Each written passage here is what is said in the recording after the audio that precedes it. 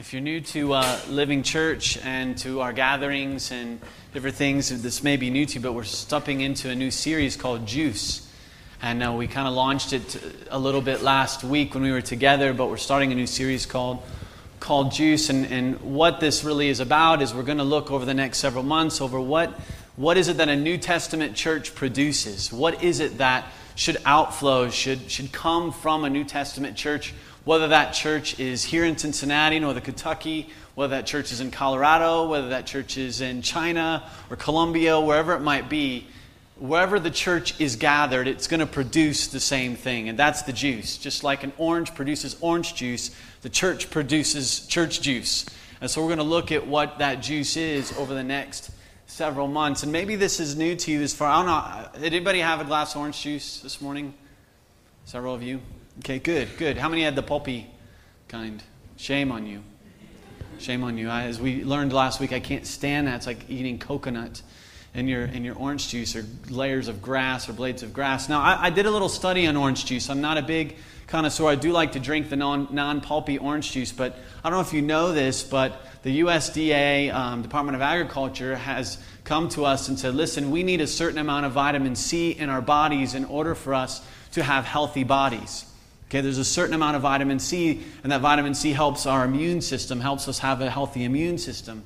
So I was doing a little research on that, and here's the great thing about orange juice. Okay, I have here an 8-ounce glass of orange juice. Now, your body needs a certain amount of vitamin C every day in order to maintain its health. And what's so cool about orange juice is in one 8-ounce glass of orange juice, you get all the vitamin C your body needs every day. All right, so this is 8 ounces. We measured it to the T, okay, as far as this is 8-ounce glass. So if I drink all this orange juice, my body will receive all the vitamin C it needs for today. All right, so I'm not getting any promos, any kickbacks from any Tropicana or anything like that. I'm just telling you that your body needs vitamin C, and orange juice does the body good. All right, it has what your body needs. And as we think about the church, I got thinking about this, and I got thinking, okay, why does the world need the church? I mean, why? I mean, if we're going to look at what it is that a New Testament church produces, before we even get into that, we need to ask, does the world even need the church? Does the world, do your neighbors, does your neighborhood need the church? Does this community, does our city, does this campus, does your campus, where you are at, does it need the church? And that's a pretty critical question. Because if it doesn't need the church, then what in the world are we doing? Right? If the world does not need the church, then there's no business gathering and being about knowing Christ, living Christ, making Christ known. And obviously, I believe the Scriptures teach that the world does need the church. You see, the world needs the church because the church has what the world needs. You're going to hear me say that over and over and over again. The world needs the church because the church has what the world needs. Well, what is it that the church has that the world needs? I mean, before we can look at what a church is to produce, we better come to the understanding of, does the world need us, the church? And by church, I'm not referring to a building. I'm referring to those people that have been transformed by the death, burial, and resurrection of Jesus Christ. If that's you tonight, if you have claimed Christ and Christ is in you and you have transferred your sin, we talked about the debt has been paid, and your debt has been paid by Jesus Christ on the cross, and you've transferred your life over to Jesus, you're part of this movement called church because Christ is in you. Does the world need us? Does it? I believe the world does need the church because the church has what the world needs. Well, what is it that we have as church that the world needs? Here's what we have. We have a transforming gospel. That's what we have. We have what the world needs. The church has what the world needs because we have a transforming gospel. That's what we have. Now, what's the gospel? Go with me to the book of Colossians chapter 1. Colossians chapter 1. I just want to kind of, if we're going to talk about the gospel tonight and this transforming gospel, we need to understand what the gospel is. Colossians chapter 1. And if this keeps ringing, I'm just telling you, I'm going to turn it off and grab one of these deals. Colossians chapter 1, verse 16.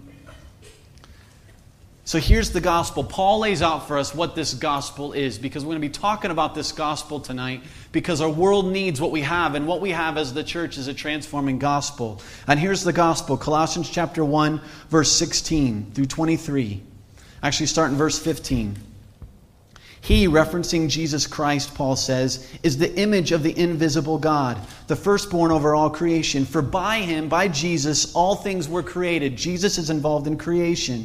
Things in heaven and on earth, visible and invisible, whether thrones or powers or rulers or authorities, all things were created by Jesus and for Jesus. So you have purpose here tonight. You were created with purpose, and your purpose is to be for Jesus. Jesus is before all things, and in Jesus all things hold together. He is the head of the body, the church. He is the beginning and the firstborn from among the dead, so that in everything Jesus might have the supremacy. For God was pleased to have all His fullness dwell in Jesus, when Jesus came to us, as we sing about tonight, to earth, and through Jesus to reconcile to Himself all things, whether things on earth or things in heaven, by making peace through His blood shed on the cross. Once you were alienated, you were separated from God, and you were enemies in your minds. Why? Because of your evil behavior, because of my evil behavior. It's our fault that we're alienated from God. It's your fault if you're separated from God tonight.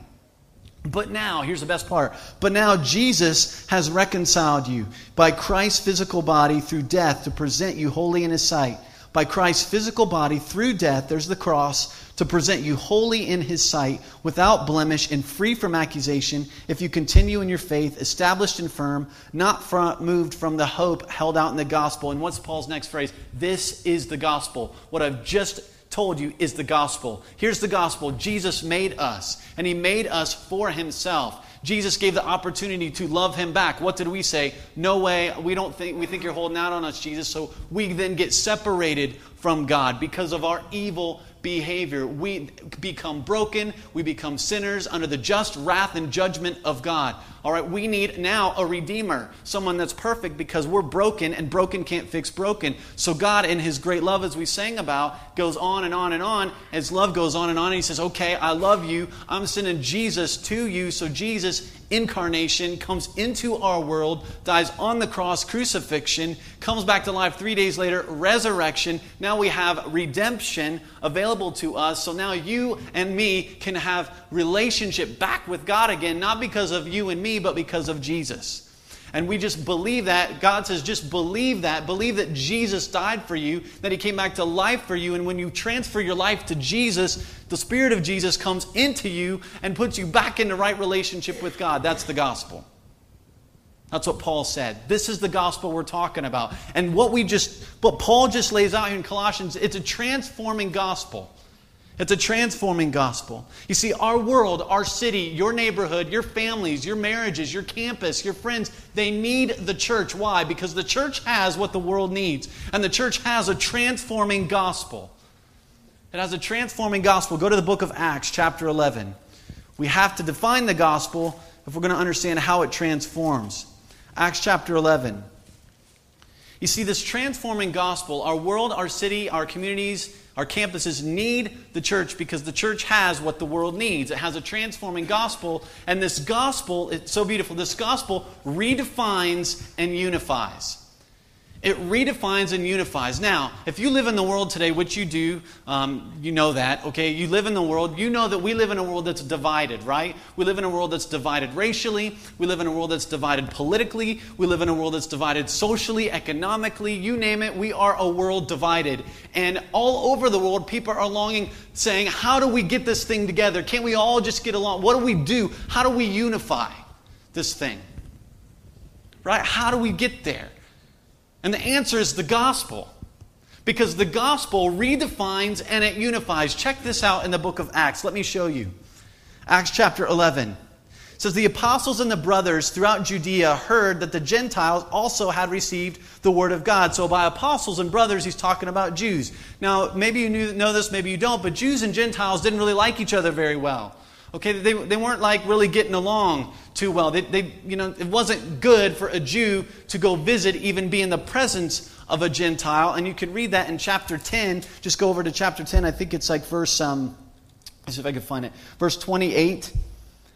He says this, you are well aware that it is against our law, Jewish law, for a Jew to associate with a Gentile or visit him. So they're not They're not good buddies. They don't get along. There's friction there. There's a division there. And these apostles and brothers, they hear that these Gentiles, they've received this gospel. And so what do? Peter comes up to Jerusalem. He tells them this. And the circumcised believers, verse 2 of chapter 11, those are the Jews, criticize Peter.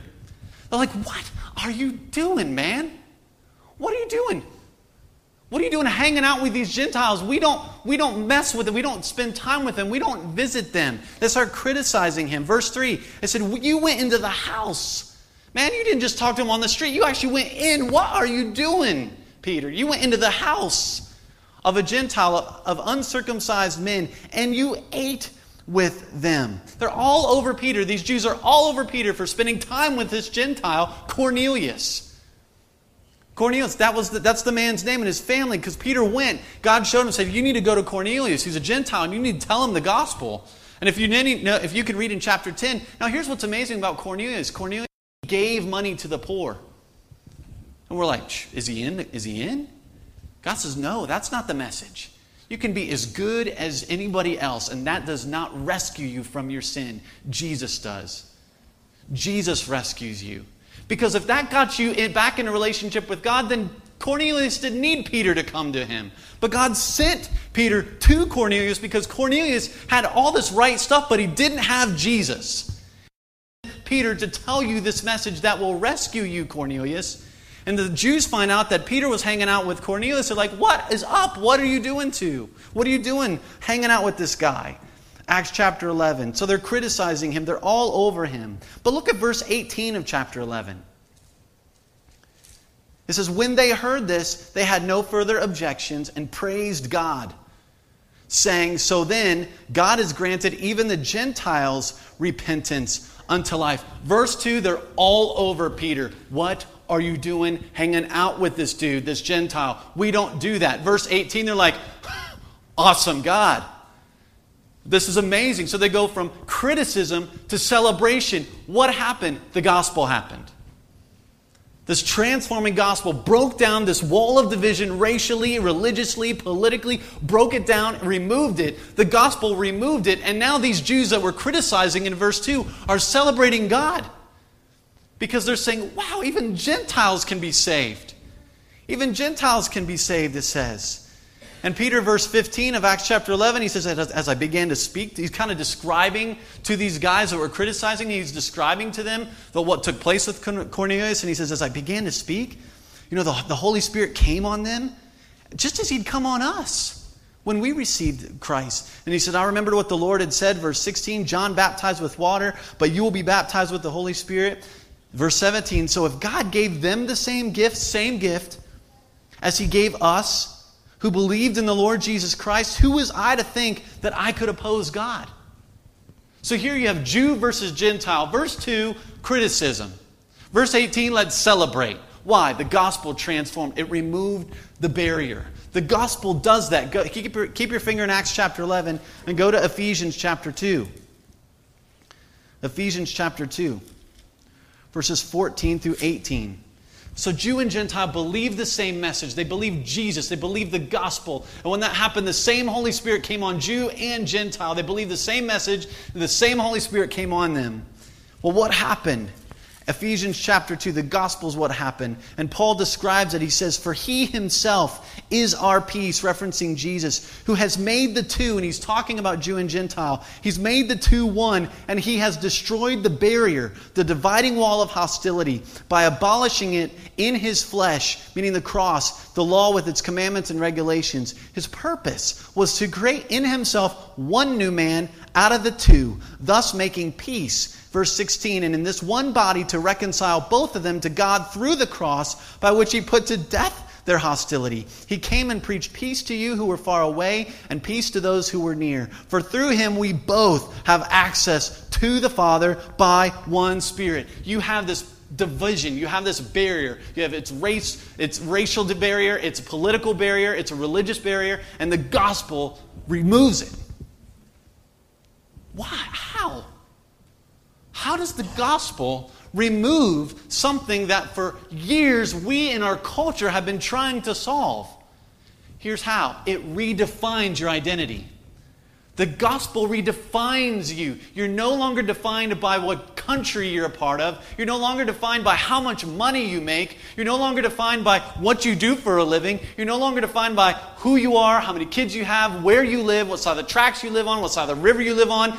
You're no longer defined by that. The gospel destroys all of that because now the gospel is Jesus Christ comes in you. That's your definition. That's your new identity. That's what the gospel does. It transforms, it redefines who you are. These guys, these Jews were like, wow, the gospel's even come to Gentiles. They got Jesus, we got Jesus. Awesome. They struggled with that for some time, trying to figure that out, because for years and years and years they weren't to get along, and now they're like, I got to get along with these guys. Whoa, these guys got Jesus too. They got the same Holy Spirit. This is amazing. And that's what you have. That's what the gospel does. The cross removed the barrier. It destroyed it. And so when those who come to Christ, they're no longer defined by what you do. You're no longer defined by what you do or who you are or where you live or whatever. Jesus Christ defines you. You are in Christ. And is that not what Paul said in Galatians? Go to Galatians chapter 3. This is so powerful because, you guys, as the church, we have what the world needs, a transforming gospel that redefines our identity and it unifies. Galatians chapter 3, verse 26, Paul writes, he says, you are all sons of God through faith in Christ Jesus. For all of you who were baptized into Christ have clothed yourselves with Christ. Now, check this out, verse 28. There is neither Jew nor Greek, Gentile, slave nor free, male nor female, for you are all one in Christ Jesus if you belong to Christ. Then you are Abraham's seed and heirs according to the promise. See, through Jesus, the walls that divide us racially, politically, economically, socially are removed. It doesn't mean that the rich become poor and the poor become rich. What it does mean is that no longer defines who you are. When the gospel comes into you, you're no longer defined by those things that our world defines you by. You're defined by Jesus Christ in you. And so that's why we are about the church, whether that church is in China, Colombia, Colorado, Cincinnati, Northern Kentucky. Why? Because we're those that are in Christ. Hello, brother. Hello, sister. That's what defines us. And that's what Paul was writing in the book of Corinthians. And he's talking about one faith, one baptism, one Lord. You're all members, different members of one body. Why? What unites you? Christ unites us as the church. So we have a transforming gospel that redefines our identity and it unifies us. So as we're praying with those that are from different countries tonight, some of us, and they're in Christ and you're in Christ, this is amazing. You no longer, it doesn't matter what somebody looks like or what you do. What matters is, do you have Jesus? Do you have Jesus? Our world that's divided needs the church because the church has a transforming gospel that redefines and it unifies. We saw this when we lived in Dublin, Ireland. Some of you know that we lived in Ireland for like 2.5 years, and some people that are here tonight came and visited us, and we were part of a church called Grace Fellowship Church. I remember on one Sunday, they got up, the person leading the worship gathering said, I'm just curious, it was right in city center Dublin, and all kinds of international people were there. It was amazing. I remember they just kind of said, those of you that are not from Dublin, I want you to stand, or not from Ireland, stand.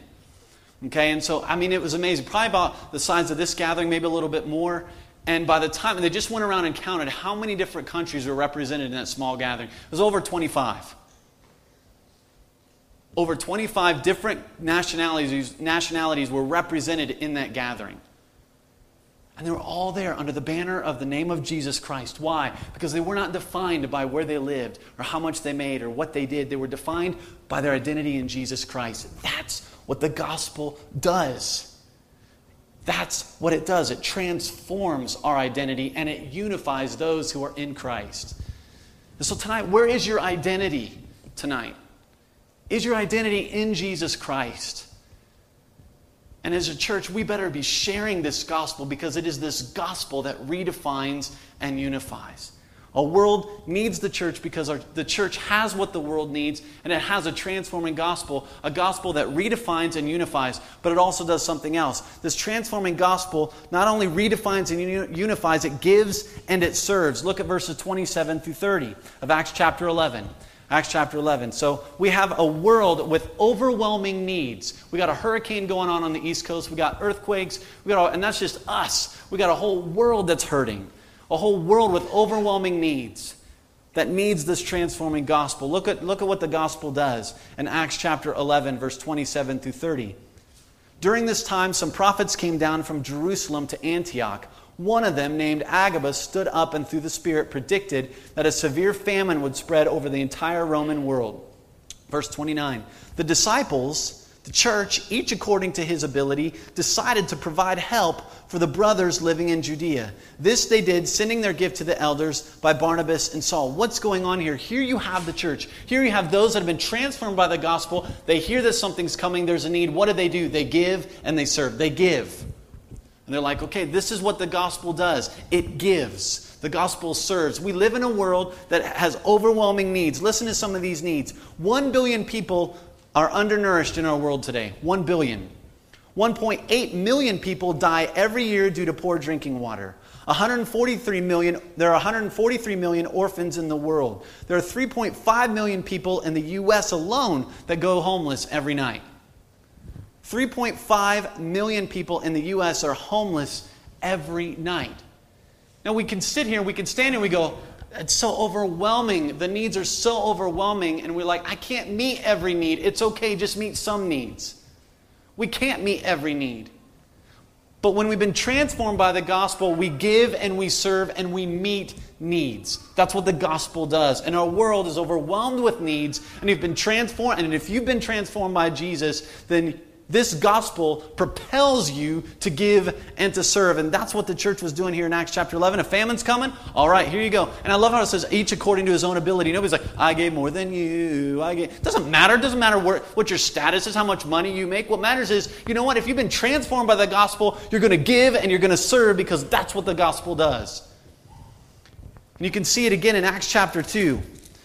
The church who was transformed by Jesus Christ in the gospel. And check this out, Acts chapter 2, verse 42 and following. It says, they devoted themselves to the apostles' teaching and to the fellowship, the breaking of bread and to prayer. Everyone was filled with awe, and many wonders and miraculous signs were done by the apostles. Verse 44, all the believers were together and had everything in common. Selling their possessions and goods, they gave to anyone as he had need. Now, I've never heard someone say that's their life verse. What's your life verse? To sell all my possessions and goods and give them to anyone. We just don't make that our life verse. Why not? The gospel gives and serves, and that's what you see in the first century church. They're selling stuff. And every day they continue to meet together in the temple. Of course, they broke bread in their homes. They're praising God. It's not like, here you go, here's my car. Dang it. Man, now what am I going to do? It's like, here's my car. They don't have a car, but here's my camel. Or whatever, I don't know. Here's my stuff. It's not mine anyway. You got a need, I'm here. We're here to help you. Why? Because I've been transformed by Jesus Christ, the gospel, and the gospel gives and the gospel serves. Acts chapter 4, verse 32 says, all the believers were one in heart and mind. No one claimed that any of his possessions was his own. No one's going around, mine, like a Nemo, the little birds. No, that wasn't going on first century church. It was yours. It's what was going on. It says, with great power, the apostles continued to testify to the resurrection of the Lord Jesus, and much grace was upon them all. Verse 34, therefore, there were no needy persons among them. For from time to time, here we go again, life verse, those who owned lands or houses sold them, brought the money from the sales and put it at the apostles' feet, and it was distributed to anyone as he had need. And they didn't even need to know what the need was or who it was specifically. They're like, you're the leader of the church, here you go. Here's some money. Use it for needs. Now it's just like, you need it? Here you go. Here's my camel. Here's my kid. Not really, but here's whatever you need. There's a need, we're going to give it. Why? Because when Jesus transforms you, when you're transformed by the gospel, it redefines your identity, it unifies, it gives, and it serves. And that's what we see in the first century church, and that's who we are, church. And we have what the world needs. We have it. That's why the world needs the church. Galatians chapter 6, verse 9, he says, listen, do not grow weary in doing good. And whenever you have opportunity, do good to all, especially those who are of the household of faith. Romans 12, 9 through 21. Just listen as I read this, as Paul describes to the believers, this is what it looks like to live as the church. He says, love must be sincere, Romans 12:9. Love must be sincere. Hate what is evil. Cling to what is good. Be devoted to one another in brotherly love. Honor one another above yourselves. Never be lacking in zeal, but keep your spiritual fervor, serving the Lord. Be joyful in hope, patient in affliction, faithful in prayer. Share with God's people who are in need. Share. Practice hospitality. Bless those who persecute you. Bless and do not curse. Rejoice with those who rejoice. Mourn with those who mourn. Basically saying, come alongside one another, would you? Live in harmony with one another, verse 16. Do not be proud, but be willing to associate with people of low position. Why can you do that? Because that doesn't define them anymore. They're defined by Jesus Christ. Do not be conceited. Do not repay anyone evil for evil. Be careful to do what is right in the eyes of everybody. If it is possible, as far as it depends on you, live at peace with everyone. Do not take revenge, my friends, but leave room for God's wrath, for it is written, it is mine to avenge. I will repay, says the Lord. On the contrary, if your enemy is hungry, feed him. If he's thirsty, give him something to drink. In doing this, you will heap burning coals on his head. Do not be overcome by evil, but overcome evil with good. Paul is describing to the church in Rome, he's saying, listen, this is what it looks like when people are transformed by the gospel. This is what life looks like. It's a life that gives. It's a life that serves. Why? How do we know this is this is the attitude of the church that's been transformed by the gospel? Because our Savior lived this way. When we look at Jesus and we are overwhelmed with the grace that we've received from Jesus, how can we not give and serve? Because it says in Mark chapter 10, Jesus what? He did not come to be served, but to serve and to give His life as a ransom for many, it says. In Philippians chapter 2, he says, consider others better than yourself. Why? Have the same attitude as Jesus, the one you follow. When we've been transformed by the gospel, we will give and we will serve. We will give and we will serve because that's what gospel living looks like. You see, the church has what the world needs because the world needs a new identity. Our cities need a new identity. Our neighborhoods need a new identity. Maybe you here tonight need a new identity. You need to be restored in your relationship with God. It's through the gospel that will take place. We have a transforming gospel that redefines our identity. It unifies us. It gives and it serves. We have a world that's divided. We have a gospel that redefines and unifies. We have a world with overwhelming needs. We have a gospel that gives and serves. And we have a world that is begging for a permanent solution. Right? How long have we been trying to solve all the problems? I don't know. But I can probably say it's been a long time. We've been trying to solve all the world's problems for a pretty long time. At least as long as I've been around. So at least 38 years or so. And I'm guessing more. All right? So, and we're solving some, but we're not solving all. And so the world is like, man, if there's just something permanent. If there's just something, if there's just something that would just solve it all. And we have a transforming gospel that, you know what, wins. The world is begging for a permanent solution, and we have a transforming gospel that wins, that is unstoppable. Go to Acts chapter 11. Check this out. Acts chapter 11. The world needs the church because the church has what the world needs. And what we have as church is a transforming gospel. And that gospel redefines, it unifies, it gives, it serves, and it wins. It's unstoppable. Check it out. Verse 19 of Acts 11 says, now those who had been scattered by the persecution in connection with Stephen traveled as far as Phoenicia, Cyprus, and Antioch, telling the message only to Jews. Some of them, however, they're like, we're only telling it to Jews. We know Jesus come and He's like, into Gentiles too, and we got that. We're all about that, but I'm really struggling with that. We're just going to keep telling the Gentiles. I love where it says, and some of them, however, were like, awesome, we're going to the Gentiles. We're going to tell the Gentiles about Jesus. They need to know Jesus. And so they're going to the Gentiles as we began to speak to Greeks also, telling them the good news about the Lord Jesus. The Lord's hand was with them, and a great number of people believed and turned to the Lord. Look at verse 24, talking about Barnabas. It says he was a good man, full of the Holy Spirit and faith, and a great number of people were brought to the Lord. You see, we have a world that is begging for a permanent solution, and as a church, we have a transforming gospel that wins. It's unstoppable. Persecution did not keep the church from sharing and living the gospel. Didn't matter.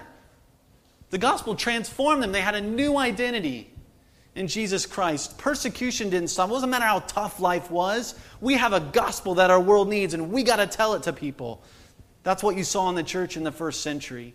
Acts chapter 1:8, we as a church have, and the church all over the globe, those have been transformed by Jesus Christ. We have an amazing, unstoppable power, and His name is the Holy Spirit. Acts chapter 1:8, it's very interesting that, you know what, Jesus didn't say, hey, just go.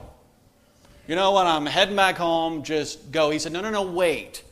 Wait until you got this Holy Spirit that's going to come, and He's going to empower you, because you can't do jack on your own. You need the Holy Spirit to do it through you, because He's all-powerful, and He's the one that's going to empower you to go communicate the gospel that our world needs.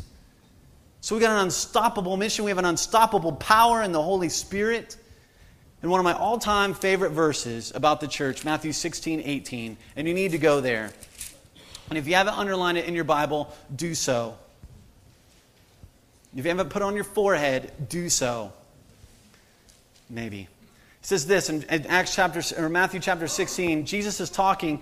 Peter just says, you're the Christ, you're the Son of the living God. And Jesus says, I tell you, Peter, and on this rock, and the rock He's talking about is Jesus Christ. The rock that Jesus Christ is God. He's the Son of the living God. He's the builder. He says, I will build. Jesus is talking, I will build my church. And what? This is so powerful. And the enemy, the gates of Hades, hell will not stop it. Listen, if I'm not a big risk taker, but if I'm going to put all my life, I'm going to invest everything that I have into something, I want to invest it in something that I know is going to win. Jesus says the church will win. The church wins. It's unstoppable. Hell itself can't stop the church. Why? Because the church has a transforming gospel that wins. Jesus wins. And Jesus is the one building the church. And our world is begging for a permanent solution, and the world needs the church because we, church, have it. It's called the gospel. It's called Jesus Christ. And I've always thought of this verse as where we, the church, are the ones with the gates, right? And hell's kind of storming us. That's not what it says. Who's got the gates? Hell's got the gates. Who's storming the gates? We are. We're not on the defensive, people. We're on the offensive. We're going. We're storming the gates of hell. There are people in there who need to be rescued, and it's on us to go share with them this transforming gospel so that they can be redefined by Jesus Christ. It's on us to go to them. We storm the gates of hell. And hell can't stop us. Not because of us. Good grief. No, because we got Jesus. We got the Holy Spirit. We got God the Father. We have a gospel that's powerful. And Paul said this, I'm not ashamed of the gospel. Why? For it's the power of God unto salvation for the Jew and the Gentile. Right? I want you to listen to something. Have you heard?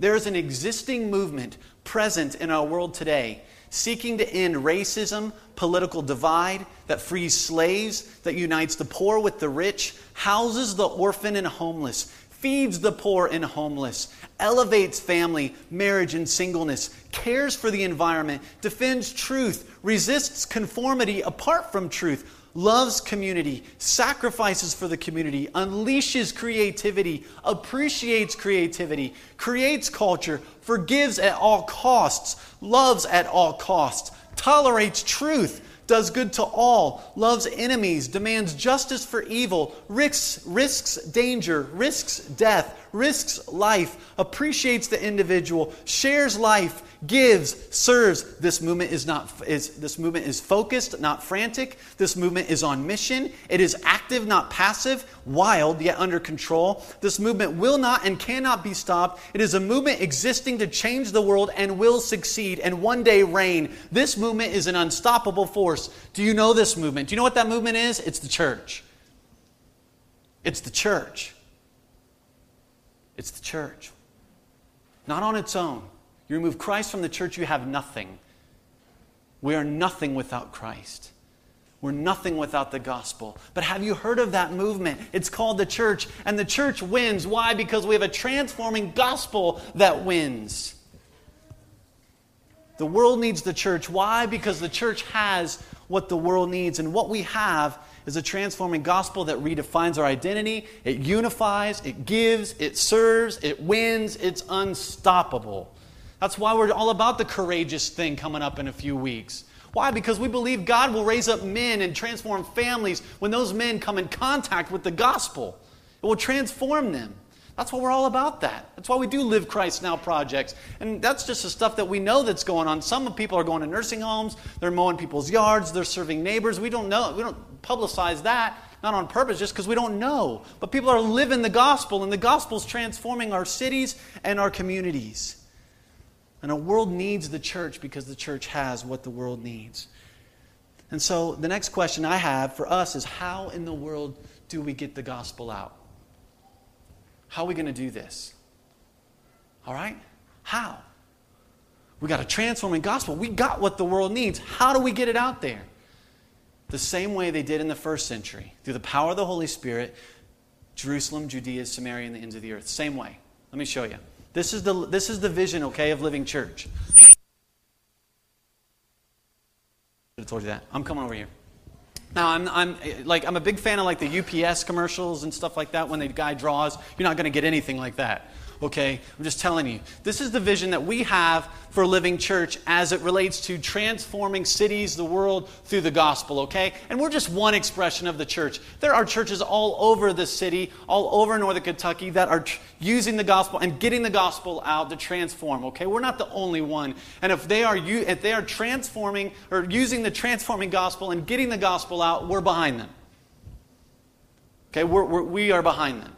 I don't want you to think that, wow, they got this cool vision and we're the only... No.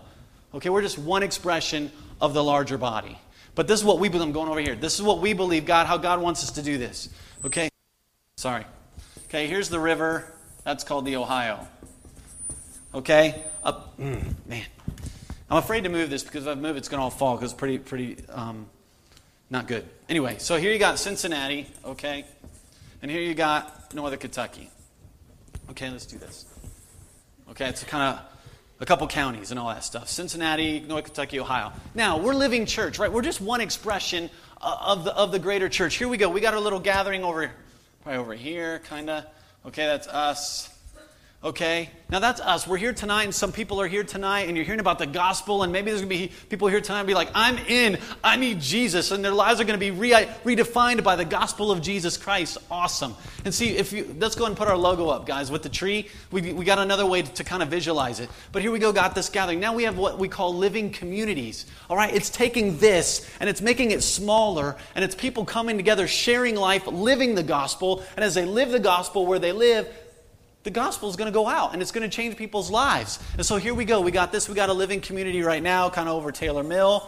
We got one out here, okay, Mount Auburn area, out here, okay. We got one here. There's talk of another one like coming down the pike in Newport. There's talk of one over in Anderson. We just got two. We're just starting out. God's doing it. And we're not saying this is a program. We believe that as the gospel transforms you, you will live the gospel out. And so here's what's happening. Our belief is this. As these guys live the gospel out in Taylor Mill, they're going to have people that say, you know what, this gospel thing, just Jesus, it's amazing how he transforms our lives. So they're going to go out, and maybe they're driving in to this Taylor Mill thing. Maybe they live over here, like in Wisconsin, okay, or something like that. And they're like, man, we're driving all the way down to Taylor Mill. Why don't we just stay in Wisconsin and live the gospel in Wisconsin? That would be pretty awesome. So now they're starting it, right? And now the gospel's in Wisconsin. It's already there, but it's hitting another area of Wisconsin where the gospel needs. So the gospel's there. Jesus is transforming Wisconsin. And then you got it over here, and then maybe out here, these guys are like, man, we're going to go like down here, which is like Tennessee.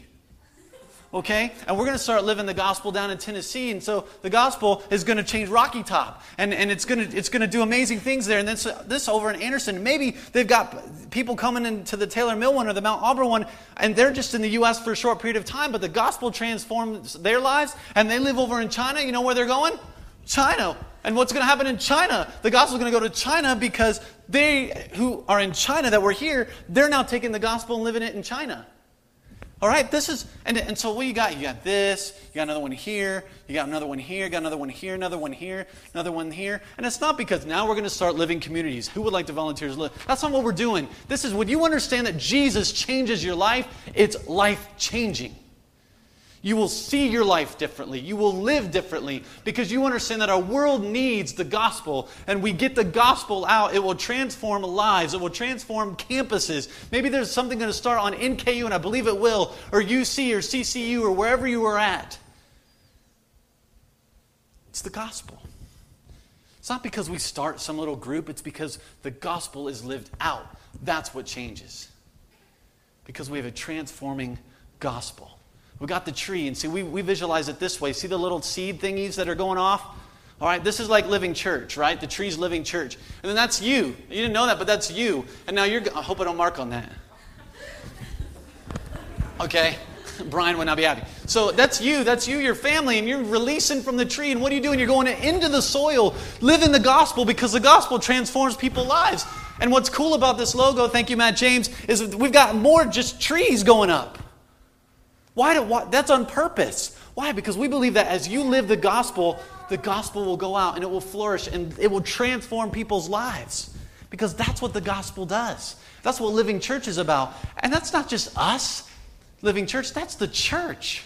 That's the vision God has for the church. Is that not New Testament? Isn't that what they did? We just read it.